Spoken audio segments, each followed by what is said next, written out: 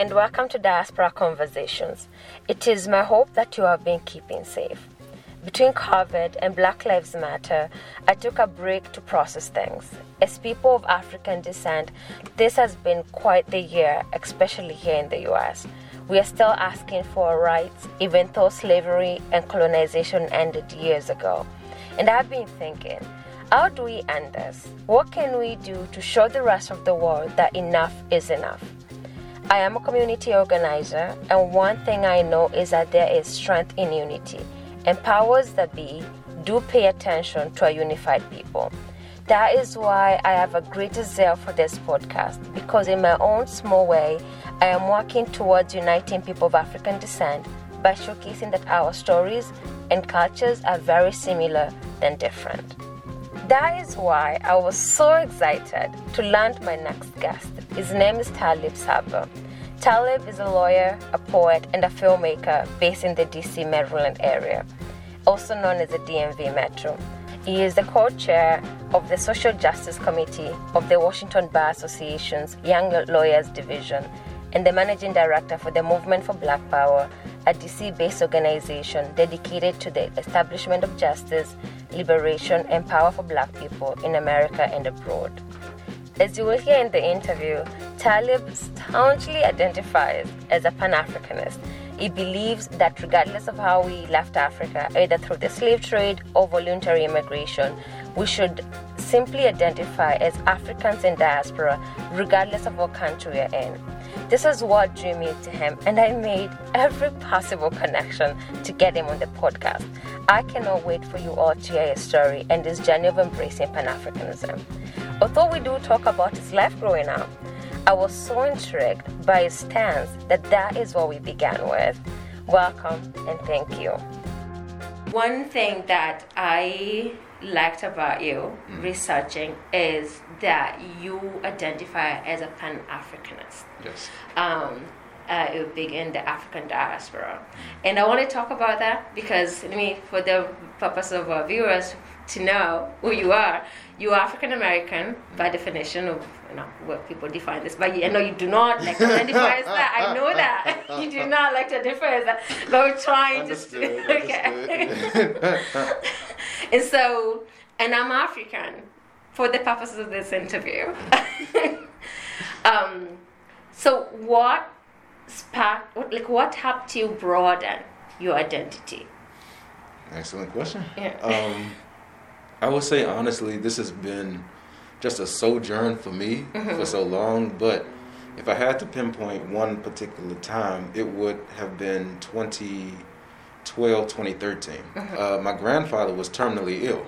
And I remember having a conversation with him because while everybody wanted to get law internships on Capitol Hill in North Carolina Central, I was presented the opportunity not only to have an internship on Capitol Hill, but also go to South Africa for my internship and then also take classes. So I knew I'd never been out the country before, and then it was Africa. So I'm like, all right. So I thought, okay, well, this is something that I want to take up. But I remember talking to my grandfather, and this is the last conversation we had while he was here physically. And I was telling him, I have an opportunity to go to South Africa, and then I also have an opportunity to go to Capitol Hill, but I don't know which one to take.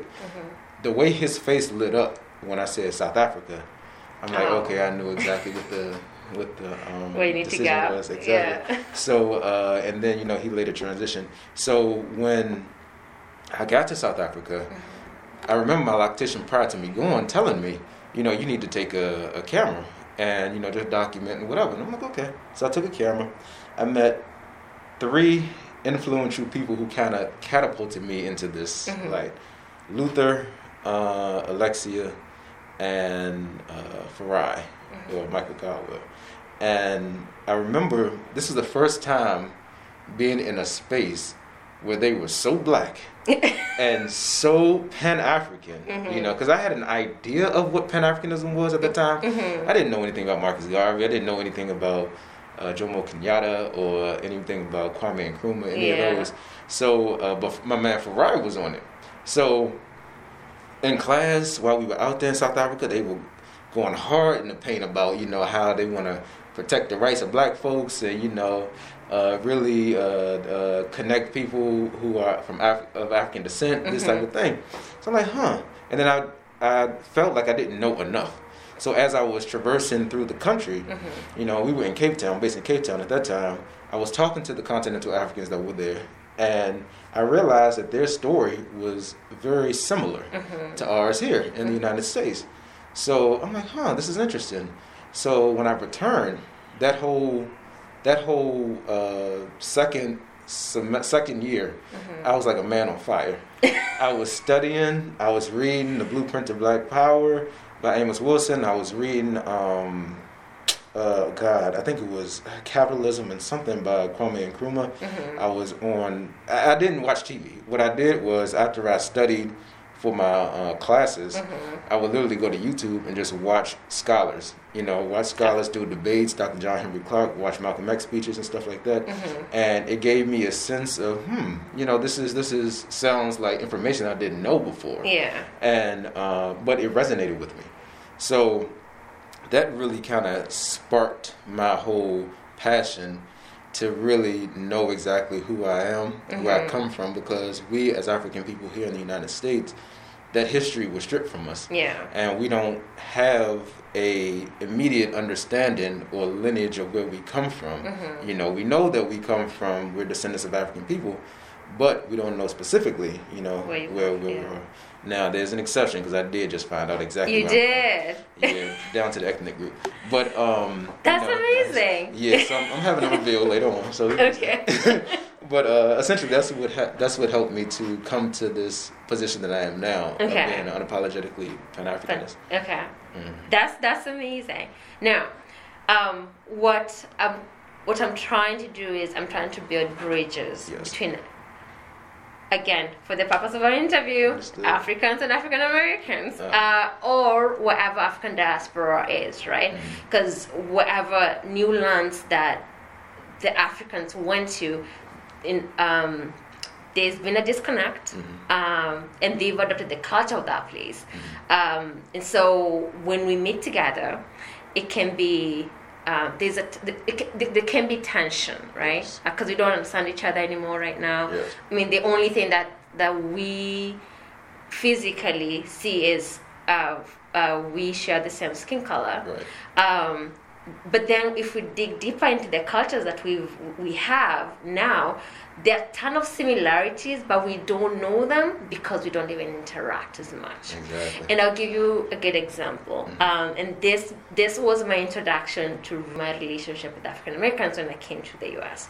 So my English class, we were being paired with someone to do a term-long project. And I was paired with this African American guy, and I don't remember his name, unfortunately, because that's what happened. He made me forget his name. And it wasn't 3 minutes in. He raised his hand and told the teacher, I cannot work with her. She has an accent. And I was so heartbroken because to me, he had an accent too, and I was making the effort to work with him. And so the teacher did not make a big deal out of it, paired me with another Caucasian guy, and we went on to get an A in class. And I remember that A meant so much to me because I was proving to him, like, you thought I was dumb, right? To me, that's how I felt. And I think it took me a while to trust black guys after that. Because I was young. I was like 19 years old. And coming from Kenya to here, in my mind, I thought the people I'll be most friends with would be black people because they look like me. So that introduction kind of like squashed things for me. And it took me a while to actually start being friends with African Americans because it felt like when I was trying to talk to them, there was tension, or they were not as inviting as I was trying. I'm social. I tried to hey, and they'll just be quiet. Or if they'll talk to me, it will be very matter of fact. So I stopped trying. So that was my introduction, and then I think a lot of what I've had from a lot of Africans, those who try, I know that people just don't try, but those who try, they're met with similar reaction. And so part of this conversation that I'm not only branching out to other Africans who are in the US and what their journey has been. So tell me what I asked them is, tell me, how have you been able to interact with African Americans? I'm also trying to get to African Americans. Let's have this conversation, because I really, really want other Africans who might be able to come here to know how to transverse that terrain. It's so sad because that story is so prevalent and ubiquitous within the society. And one of the things I always emphasize is the fact that we don't control the narrative. Yeah. So you have to start there. A lot of times, we don't understand. Well, one, we don't understand racism and white supremacy and how it works, how it's not just local but it's global. But also we don't understand how colonization is, and which is a byproduct of it. So you don't necessarily have to be on the continent. You don't have to be in Nairobi to be colonized. You don't have to be in Mombasa to be colonized. You can literally be colonized on 14th Street. And you can be colonized there on MLK. You know what I'm saying? So that's what the mentality is. And oftentimes, us as African people born here in the States, what happens is when we grow up, anything that is black is bad. When you look at angel food cake and compare it to devil's food cake, it's black. When you look at blackballed, black male, it already is in the lexicon that black is bad. Yeah. So we internalize this hate, and when we're taught that there's nothing positive that comes from Africa, then we want to disassociate ourselves from it. So it's like, okay, well, if you call me an African, or if you say that I'm dark skinned, very dark, then you saying that somehow I'm excuse the term, but they used to, when I grew up, the term was used, you don't want to be or you look like an African booty scratcher or something like that, right? So you'll hear those derogatory terms, or when your hair is in a bush, or, it's not permed and laid down, all that stuff, then somehow it's unkept. Something's wrong with you. Something's wrong with it.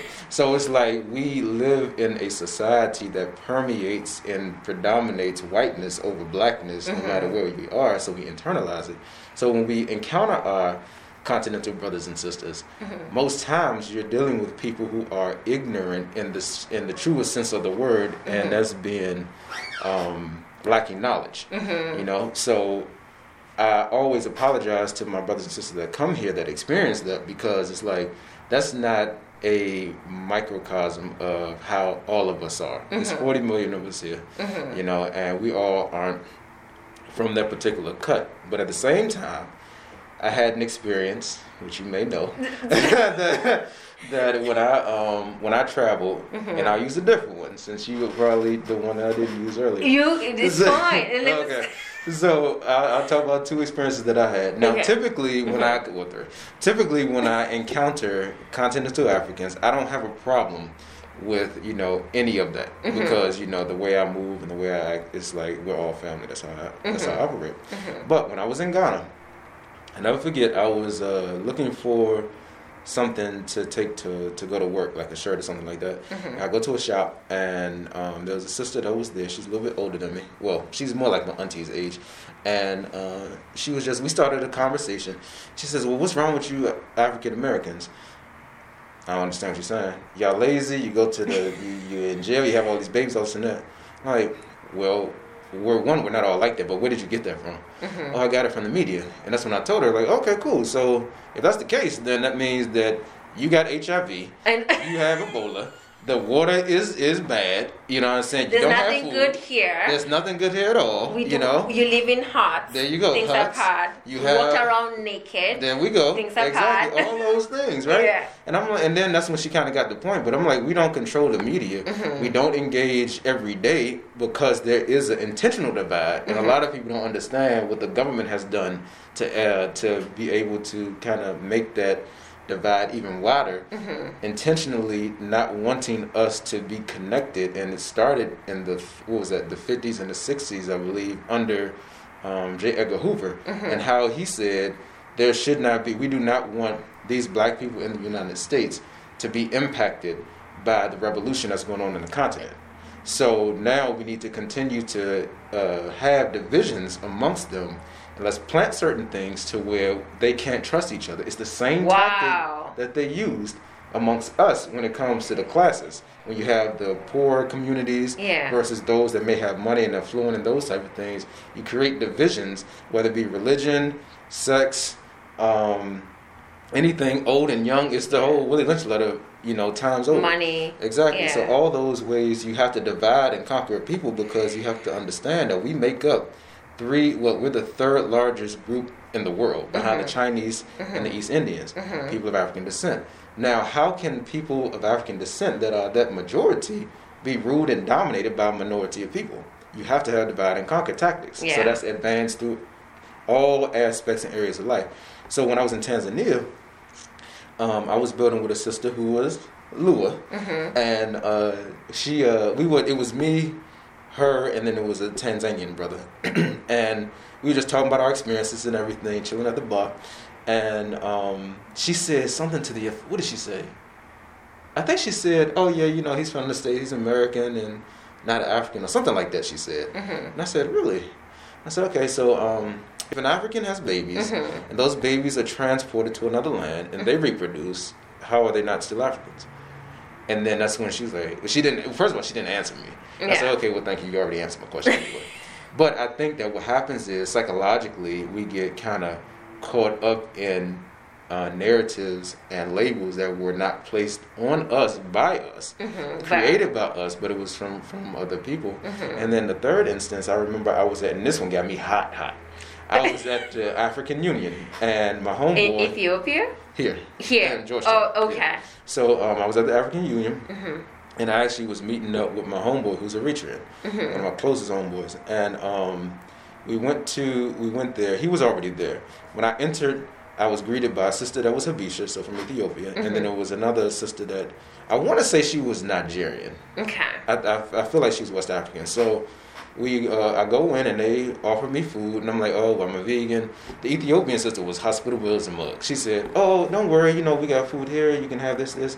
Now, granted, it still had egg and stuff in it, so I had to tell her, like, I can't eat that. Right? But so I don't know what was up with the Nigerian sister, but she was like, "Oh, well, we have," it's something else she asked. She said, and I said, "Well, I don't eat that." She's like, "Oh, you must be African American." And I said, "Excuse me?" And the way she said it was kind of like a negative connotation.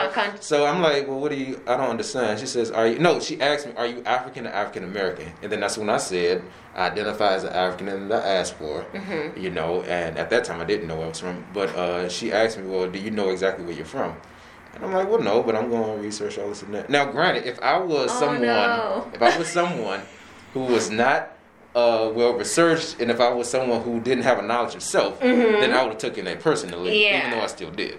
But but I would have been more hostile toward her. So when she said that, I said, "Well, what's your basis? Why would you say that?" She said, "Because Africans aren't vegan." And I said, "Really?" I said, "Okay, well," and normally I don't even talk about my pedigree at all, but that day I just felt the need to flex, right? So I said, "Well, I've traveled to several African countries, and I've never had a problem with eating wherever I was at. And not only that, I have a couple of good friends of mine who are vegan, who happen to be born on the continent or first or second generation, if that's what you're saying." And then I said something else to her, then I just walked away, and she kept talking, and I just kept walking. But it's instances like that where I know, again, having knowledge of self, you understand and understand that colonization has really taken a hold of our people on both sides. On both sides. And it's like, in order for us to continue to bridge that gap, one, we have to continue to have these conversations. But then two, we also have to take accountability for how we may aid and abet to that. The brother Ali, that's my Ndugu Ali. That's my good friend. That's my homie. Ali, he told me when I first met him, because I met him when Boniface Mwangi came through. He was another good friend of mine. He told me, when one of the things he said to me when he first met me was like, "How do I get into your community? I want some collard greens. I want soul food. I want this or that, right?" So I just laugh, and I'm like, well, just come. Like, you can just pull up and whatever. And then I realized that me saying that wasn't necessarily as easy for him to do. Yeah. So that's why I'm like, well, now you know me, so we can get you into these spaces, and I'll invite you. And a perfect thing that I always invited, particularly the Swahili-speaking brothers and sisters, is Kwanzaa. Yeah. Because when I was talking to Ali about Kwanzaa, he told me, well, when y'all have Kuumba, I think it is. Kuumba, which means creativity, he was explaining to me that how they use Kuumba is meaning God, I think, God's creativity or something like that. It was some type of definition that he said. He was like, that's not the proper term. That's not the proper Swahili term. Oh, Swahili term. Yeah. That's with Kwanzaa and the words associated with Kwanzaa. Yes, I agree with that. Yeah. I've been to Kwanzaa events and I just never feel it's right for me to correct the things because, it's spread across the country. I just don't feel... But to see, that's the perfect time, and it's not necessarily, you don't think of it as correction. You just think of it as engaging in a conversation about the origins of it, and then how Swahili is used and like the proper terms. Because if we continue to walk around, it's like if I see a car coming down the street and I'm just walking, like, well, I don't know him.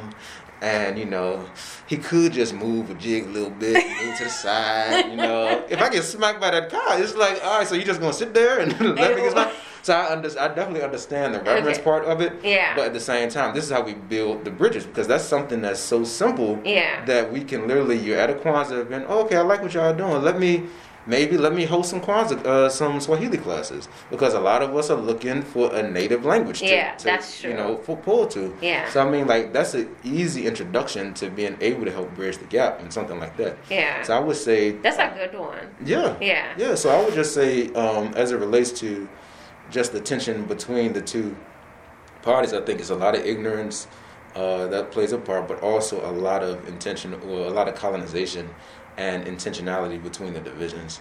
And we will need to overcome that colonization, because I think it's moved to neo-colonization, where now, because America is a superpower in terms of economic superpower, that we have all its products everywhere in Africa, and so we are, as Africans, aspiring just a little bit too much to look like, be part of the U.S., right? So we kind of tend to forget our own stuff in pursuit of this, right? And so, but there is hope in this sense. I was talking my last podcast with Dr. Zalaza. He said it's the work of the African diaspora, especially people who've moved from the continent recently into these new places, that they can be the bridge between, say, right now, African Americans and Africa, Canadians, Black Canadians and Africa. Like, we can be that bridge. But we need to learn how to get into the spaces we need to be, learn about other cultures, the African American culture, the Brazilian culture, so that we can be able to actually make a good bridge, right? I'm so glad you said that, because I went to Brazil and Peru, right? And I recently wrote an article about it. So you will be surprised how much Africanness we are, despite the fact that we're not on the continent. Like, when I went to Salvador in Brazil, now mind you, Brazil, out of all those that were kidnapped and brought to the Americas, North and South, majority of the enslaved Africans went to Brazil. Right? Yeah, that's true. So Brazil is 2/3 black, 2/3 African. So when I was there, Rio is more commercialized, but I was building with a sister the other day, and I was telling her my experiences being in Rio and in Salvador, and she was blown away, because she's like, I had no idea Brazil was so black. I'm like, if you go there, they literally look like us. The only difference is that they speak Portuguese. And especially when I was in Salvador probably was, honestly, and I'm not gassing, Salvador arguably could have been more African than some African cities that I've been to on the continent. Really? Yes, because the way in which they are just proud of their Africanness, the way they practice, and a lot of them practice candomblé, which is a fusion of Catholicism as well as Ifa, so like they practice a lot of the traditional spiritual systems, but then also just the food, the culture, the dance, capoeira, which is a martial art form that derived from Congo and Angola when they brought it over here. Like, it's just so much about Salvador that is so African. It's like when you go there, you will be blown away. Just, wow, I'm going to add that to my travel list. Yeah, you have to. You know, one of the things that we don't know as Africans is when we talk about slavery or the involuntary migration of African people to the Americas, is we don't know about the South American part. Yeah. We only know of the U.S. Because that was the biggest part. I don't know in terms of history. That's what we are fed. That's what we know. I did not know that Brazil had the majority black people outside of Africa. That's something I got to learn the last 1 year. I think even our own education systems, I think they need to be, someone needs to upgrade them and talk more about where Africans were taken to. Because then we're able to relate. Like, I didn't have to come to the U.S. probably if I wanted looking for other black people. I could have gone somewhere else. Professor Zaleza, he has this book, Insight of the African Diaspora, is where I got to learn more about that there are other black people in other countries. So I think it's education that we do. Let me ask you, because you grew up here. Did you know that when you were growing up? Growing up, I knew about slavery. I knew about everything after slavery, but I did not know that there were other black people that lived amongst the world. And I think that what happens is, particularly in the States, but now that I've traveled, I've seen it. Education is taught in silos. It is not taught in conjunction with the rest of world history, and it also is taught erroneously. It's taught from a very Eurocentric perspective. And any time that you say anything that really and it's not even uplifting Africa per se, it's just telling the truth. You're viewed, that's kind of viewed as some type of radical mentality as to how it looks, but then you have to ask yourself, well, who exactly is controlling the education system? Yeah. Because when you go to Ghana, or you go to Nigeria, British books and British is Britain's input on the educational system that you're perpetuating. It's the same with Kenya. Kenya as well. Yeah. Like when you go to Ivory Coast, or if you go to Cameroon or some of those type of places, it's the French. So it's like, if we don't even control our own education and our own narrative, then how do you anticipate or expect? Like, you do not expect someone who is captive or someone who is enslaving people or having them by the yoke of colonization. You don't expect them to emancipate them because then they lose their power. So it's on those that are subject to those conditions to free and emancipate themselves. And I think what happens is we're always taught history post-slavery, but we're never taught history prior to. So even with the diaspora, a lot of us believe that black people went around the world because of slavery. That's not the case. Like, that's the other thing. Exactly, we don't know that. No people know about the Dravidians of India and how they were black. People don't realize about West Papua and how they were some of the original ones that were from the Madagascar region that traveled to these islands and these places, and they just been there for thousands of years. People don't realize how old black people are. That's the thing. True, like, people do not know we've been here for millennia. But we learn more about the Roman civilization more than anything else. Exactly. And that's what aids to our miseducation, because if you can't even see yourself, I have it here, but I have a book called World's Great Men of Color, and it's a 2-volume book by J.A. Rogers, so it's not specific to men, but it does talk about black men, and then I think they may have some indigenous people there in there too, but it basically chronicles how and highlights great melanated people around the world and how they were great prior to slavery. So it's like, you talk about Hannibal Barca that traveled up to Italy and conquered the Romans and did that. He came from Carthage, which is northern Tunisia. When you talk about what's her name, Queen Candace from Ethiopia, and how she was on the elephants slaying folks, and how women ruled in Africa prior to this modern time. So it's like now when you hear about women running for president and stuff, and then African people are so shocked. I'm like, yo, if you knew your history, then you would know that this isn't new. That is true. And actually, I don't know why they get shocked, because it is in our history books. At least I learned that in primary school, right? It is in our history books, but I think white supremacy has ruled so much that we've forgotten, or we don't even appreciate our history, right? And try to like use it to grow, and not like always look to the West for solutions. Exactly. But you have to understand that we've been made to believe that, because I do have a book called King Leopold's Ghost. For those who are listening, that is an awesome book. It's going to be heart-wrenching, but it tells the unabated truth about what happened in Congo. I will post the link to the book, the description of the podcast. Okay. And it talks about the history of Congo and how King Leopold came in, what they did in Congo, and why Congo is the way that it is today. And just from that, how they would intentionally erase your history and your culture and then supplant their own in there. So much so, I saw an interview recently from a brother who was Congolese, that literally there was a statue of King Leopold.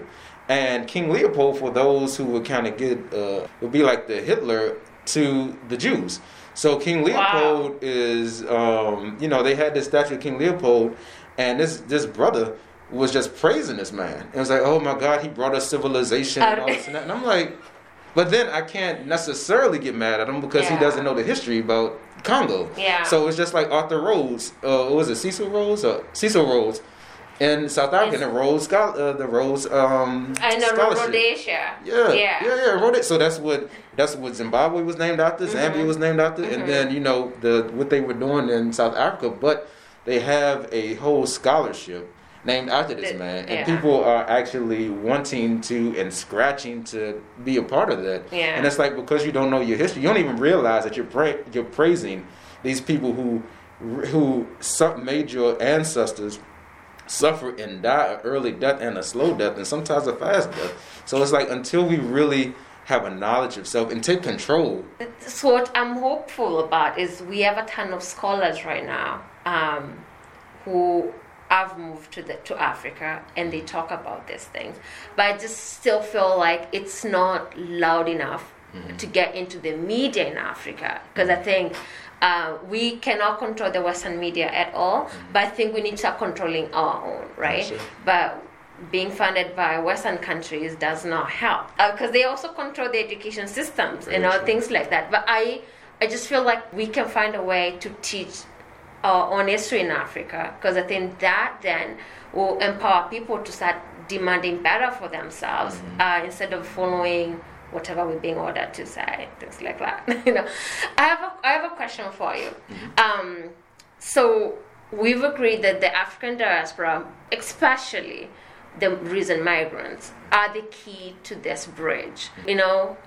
What would you suggest, that we can do to make these bridges between people in the continent right now and people outside of Africa? I think that it's important for those that are migrating into this particular country, the United States, to really get a understanding of the intricacies and the history that has happened here,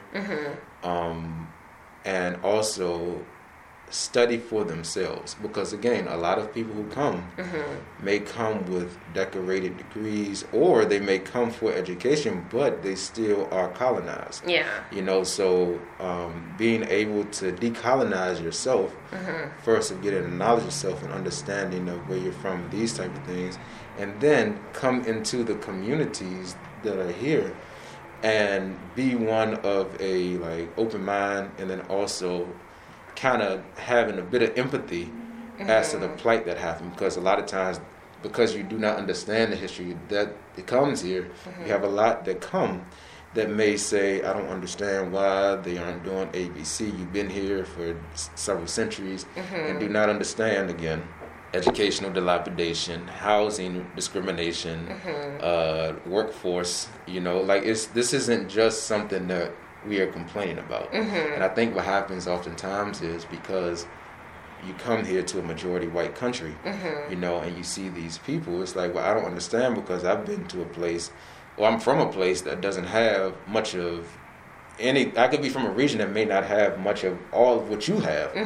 but I still was able to make it and do these things. But then there's an aspect of that that is not realized, in the sense of, one, it's an all black country, so it's a different viewpoint that you have altogether. And then two, you are essentially being oppressed by someone who's a puppet that looks like you. So, you know, you don't even control the resources there. You're used to it being exploited, and then you're fed things to show you that your own existence was really funded by someone who doesn't look like you. So if you look at it, if you take yourself out of the dynamic, out of the situation, and look at it as an outsider looking in, you have the exact same colonization. The only distinction is that your demographic makeup may be different. And not only that, African people here in the United States had their language, their culture, knowledge of self stripped away from them. Our brothers and sisters on the continent, fortunately, were able to retain a lot of that. So you can come into the States speaking Swahili. Ask any black person, like a random black person on the street, if they know any language outside of English. That's not a colonized language. You see what the answer is. Do they know their mother tongue? Can anybody speak Wolof? Can anybody speak Yoruba? Can anybody speak a tree? You know what I'm saying? Like, we don't have those ties. We don't even dream in our native languages. Wow, that's powerful, because I call it factory settings. When I'm mad or when I don't know what else to say in English, I literally revert in my head to my native language, right? Because that's fundamentally how I can express myself to myself. Before I even tell somebody, I have to translate back to English in my head. And that's so powerful, because it's like you, and think about it, English language, and I forgot who I was talking to about this, but the English language, let's just take how we relate to women, for instance, right? The English language has so many derogatory terms for a woman, you know what I'm saying? Whereas if you look at, say, a traditional African language that has not been interpolated with some other type of European language, you may find something like, oh, silly girl, foolish girl, you know, maybe prostitute, something like that, but it's not as derogatory as you would in English.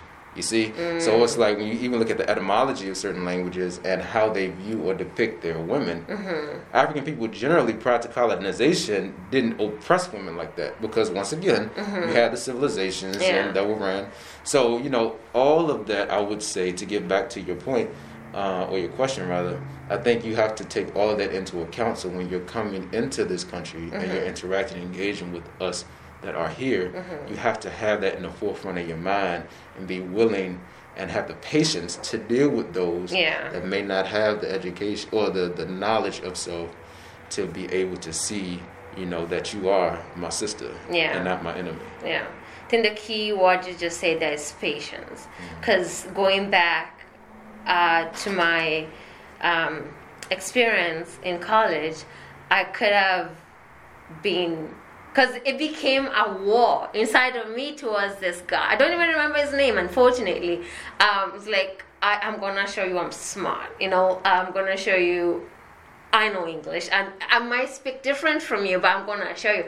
But I'm thinking, I mean, I was young then. I don't think you could have talked to me about anything else. But looking back, I could have been more gracious, more patience to reach out and say, hey, I'd like to know more about your culture. Which spaces can I go into right now? I'm going to ask you this, whether the DMV, let's start with the DMV area. Okay. And hopefully that replicates anywhere people are going to listen to this from. Which spaces, as an African, can I walk into not feel like I don't belong, and I can come in and out as much as I want? Because when you're introducing yourself into a new culture, you kind of have to have a gatekeeper, right? And if you don't have a gatekeeper, you want a space that you can come in and out to the level of your comfort. So do you have an idea? Like you can... Yes, actually I do. So I'm a part of a couple of organizations. Well, one, I'm the director of called the Movement for Black Power. We're a very Pan-African organization. So I've invited Ali and some of my other brothers and sisters to our meetings and our events that we have, because we're very open to that and we don't view you as on the opposite side of a V. Okay. Again, we view ourselves as African people, so it's like it doesn't matter where you are, you can come. You have an organization called the UNIA, which is very Pan-African. Okay. You have the National Black United Front, NBUF, DC, very Pan-African. I would say any spaces that are Pan-African in nature are pretty dope to be a part of and to do, because you're not going to get that hostility of, and I'll speak as an attorney, even in the petty bourgeoisie organizations, you know what I'm saying, you get a lot of, you may get some of that. Yeah. Where it's like that hostility, like, or that friction of, well, we can allow you in, but we're all chasing essentially like this Americanism. So if you conform to that, then we will accept you.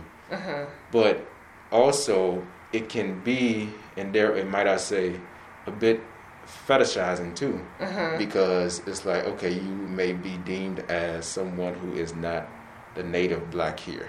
So you are still in a different category of class. Whereas if you come into a Pan-African community, Pan-African organization environment, you will be, I find, most welcome.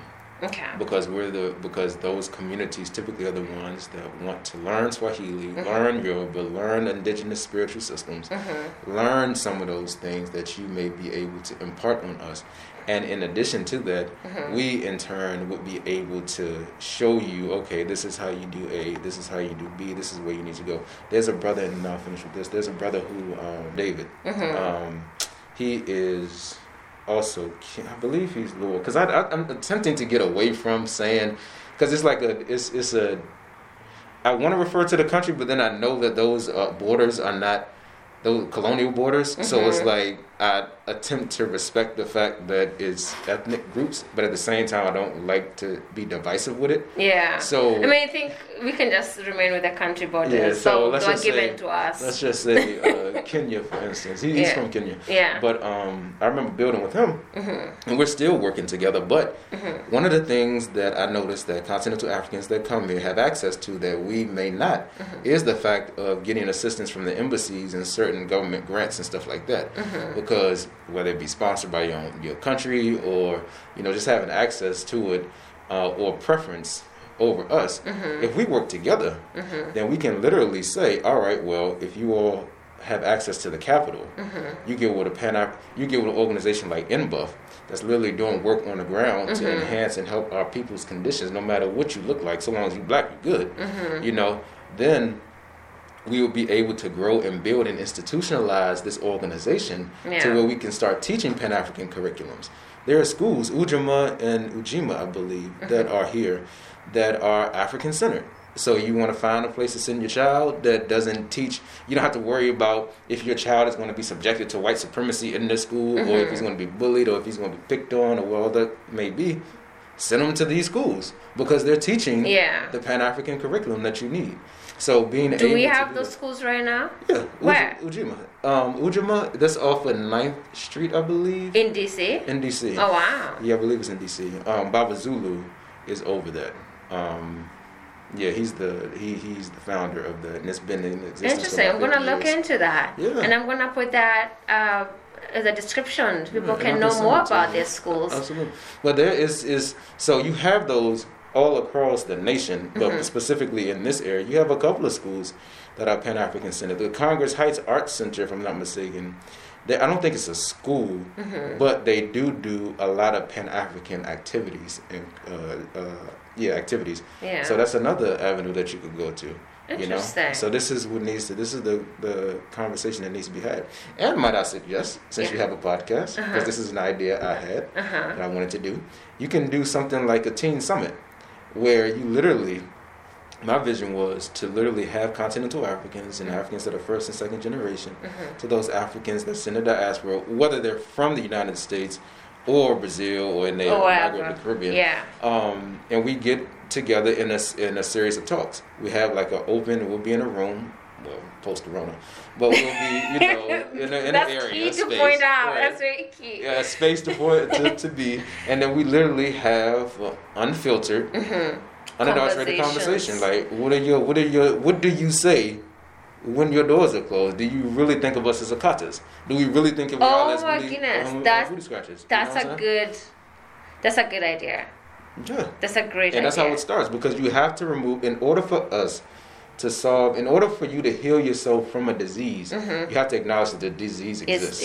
So that's the one thing that we've been doing for so many years, is acting as though it doesn't exist. That's well, now we need to just rip those Band-Aids off and be like, let's heal it. Let's talk about it. Yeah. Wow, that's amazing. And actually right now, although I don't know who they focus on, the African Union Youth Diaspora, they do have something going on, but I think it focuses more on youth who have direct connections to Africa, right? But this idea of saying bring youth or just people of African descent from wherever they are in the world and have these conversations, that's a great idea. I'm going to look into it. Tell me about you growing up. Where did you grow up? Tell me about your family. Who influenced you growing up? Who did you aspire to be? I wanted to be a pilot because my uncle was a pilot in the Kenyan Air Force. Nice. I know. Until I grew up and I realized to be in the Air Force, I have to join the Air Force. And there's little thing called boot camp. Once I got to know about it, I was like, no, I am good. I don't need that. I'm good. I'm good. So tell me, where did you grow up? And tell me about your family. Sure. So I grew up in Temple Hills. Born and raised, well, not born, but raised there. Temple Hills? Temple Hills, Maryland. So that's in PG County, Prince George's County. It's a suburb of D.C., for those who may not know. Yeah. And my family was middle class, if you want to call it that. My father is from Louisiana. My mother's from Virginia. And I didn't grow up in a Pan-African household. You know, I grew up really just aspiring to be a part of the petty bourgeois. And the whole I talked about it earlier, but like the whole Pan-African transition really occurred because I always wanted to, since I was about 4 or 5 years old, I've always wanted to be a lawyer because I saw when I was growing up, Johnny Cochran was it. So, and they had the O.J. Simpson trial at that time. So I would see him and that, so I would go to school doing career day and have like a little briefcase and a suit. You know, my parents had to remind me that I did that. But I do remember when I was in 2nd grade, so I had to have been 7, there were some kids that would come to our school that were disabled. And I remember that I would always volunteer to assist them. And from that time, you know, I've always been an advocate for those who did not have a voice and for those that were not in a position of power to be able to say like, hey, this is, you know, what these people want and this is what we need to do. And it just so happened that, and the reason I have so much fervor in what I do now is because I found exactly what my purpose is. And I know, again, I always am growing with knowledge. My name means student, so I'm always learning. But, you know, I have a good sense of self. And because of that, that's why I'm able to be unapologetic in my stance of being African. And just continuing to help people out. So when I was younger, it was people who were disabled.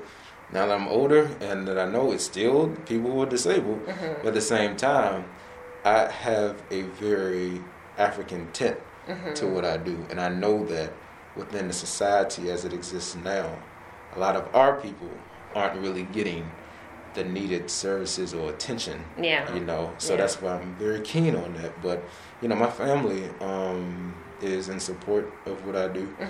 Being a lawyer, it's funny. When I was in school, when I came back from South Africa, I remember going to my professor, Professor Amana, and I told her, I said, you know, I'm kind of scared. And she's like, why? I said, because I think I like filming.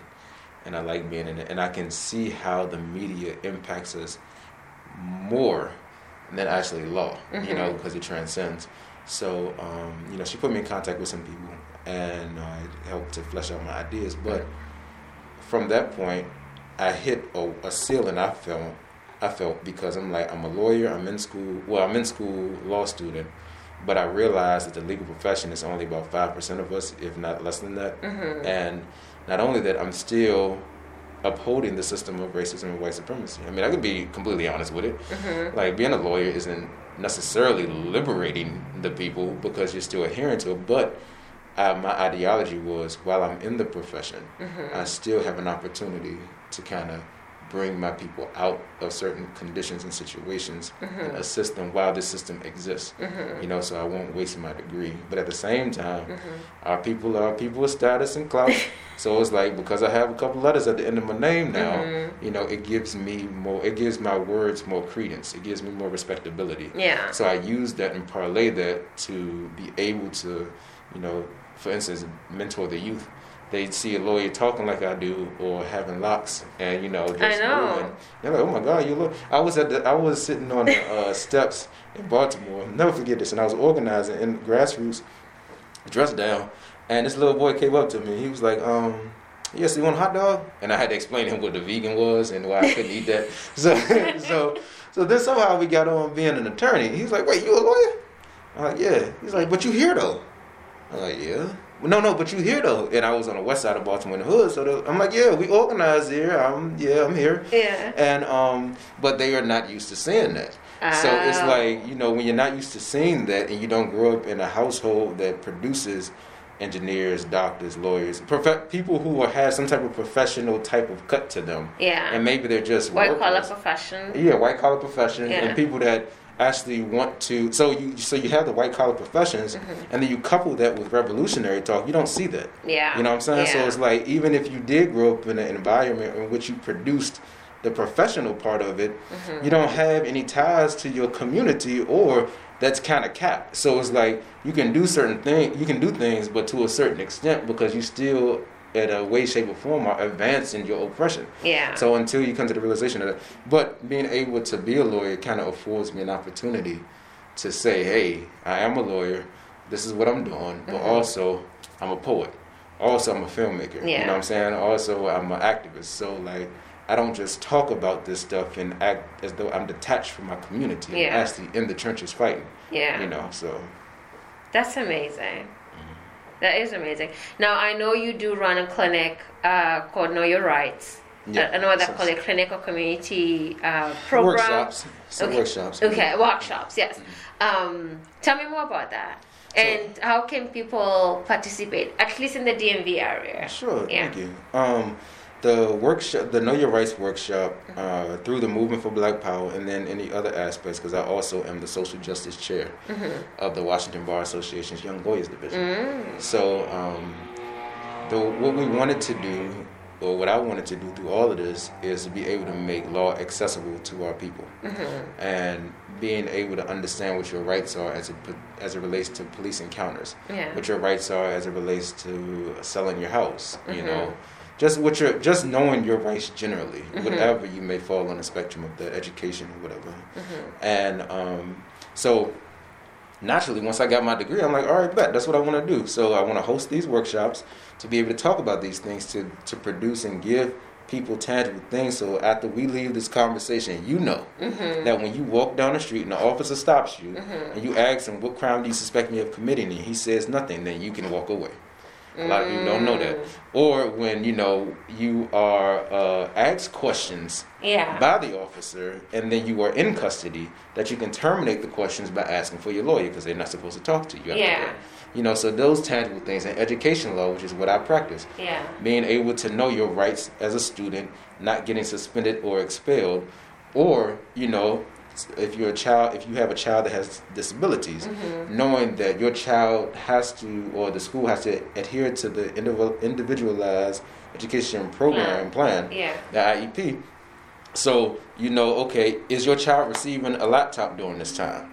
You know, is your child receiving the occupational therapy that he needs or that she needs? You know, knowing those type of rights. You know, if it pertains to family law, knowing your rights as it relates to your child, and, you know, custody rights and those type of things. So being able to host and throw clinics like that just to impact and grow the education of our people so that they know when you are out here in these streets, you know exactly how to move and how to operate. Because I look at this as a war, you know, and in a war, you'd always come prepared. You never show up to a gunfight with a knife. With a knife, that's true, yeah. I mean, a knife is dangerous, don't get me wrong, but it's slow. But yeah, so I have, you know, my website, www.thesabrafirm.com, and then also, you know, Facebook, my name, Talib Sabra. The Instagram is The Sabra Firm, and my name, Talib_S.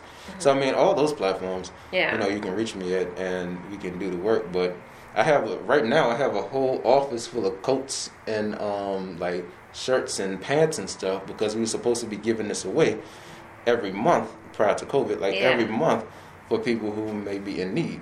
So, like, this is stuff that is not, these are things that wouldn't be classified, quote unquote, as sexy. Yeah. But at the same time, these are necessary things, because as an organizer, I was always told that you have to provide the basics of food, clothing, and shelter for our people. Because they're not going to listen to you. Yeah. They're not going to adhere if you don't provide those. Exactly. That's true. Yeah. I'm an organizer as well, so that I know you have to go beyond what you're organizing for. Exactly. For people to, you know, buy into the message. Exactly. So we do it through the Movement for Black Power. We do it through the National Black United Front. Those are the two main ones I do. And then also the Washington Bar Association, Young Lawyers Division. So upcoming, we have a event with the Washington Bar Association that deals in education. So understanding your rights going back to school under COVID-19, you know, and what kids are afforded, those type of things, right? Yeah. So that's coming up in September. Who would you be targeting for that?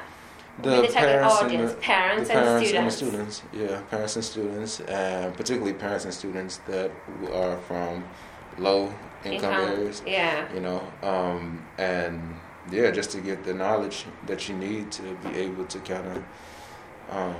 I don't think you even need to target low-income areas, honestly, because I know a ton of Africans who are not low-income. Okay.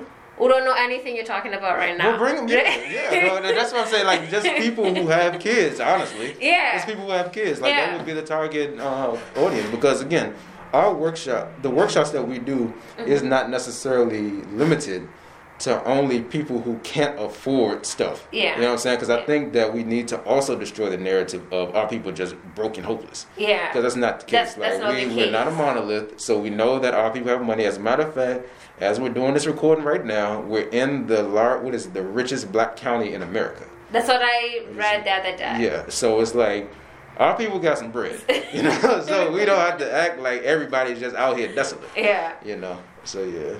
That's amazing. So the Sabra Firm in Greenbelt, Maryland. Yes. And if you guys need a lawyer, you have one. Yes. I will link his contact information on the podcast website. And yeah, if you want to learn more about know your rights, civil rights, if you want representation. Are you specific about what you represent? So I do education law, civil rights and human rights, personal injury, and I do some family law too. Okay. So yeah. Okay. So you had that. Make sure you contact him if you need a lawyer. We're supporting black people, black businesses. Because it's for me, I believe I can go to any lawyer, don't get me wrong, but I need a lawyer I can connect with. Exactly. Because that's very important. Exactly. I can have a lawyer, pay a ton of money, but if you don't connect with them, they're not going to fight for you. Teach. As someone would if they connected with you. And I've seen it too. Yeah. I literally have seen it where, they would just say, oh, you have some lawyers that literally will not meet their client until the day of trial. And they would show up and be like, oh, so you ready? You going to take this plea? In a criminal situation. But it's like, for me, you have to be able to connect. And right now, to this very moment, I literally, before this interview, I was going over one of my cases, and it was a father who lost custody of his son temporarily. So we're literally in a fight with the Department of Social Services to get the son back. So, being able to know, okay, these are your circumstances, these are your conditions, and I can attest to. I'm not looking at you in the judgment capacity. Yeah. I literally can speak to you in a manner in which you understand, and I'm not speaking over your head. I know your background and Yeah. I'm familiar with that. So it's like you just that connectivity. And then also you're circulating a black dollar. In the black community. Exactly. If you can. If you can. So thank you so much for this interview. Thank you. I really do hope that people are going to listen, they're going to learn something.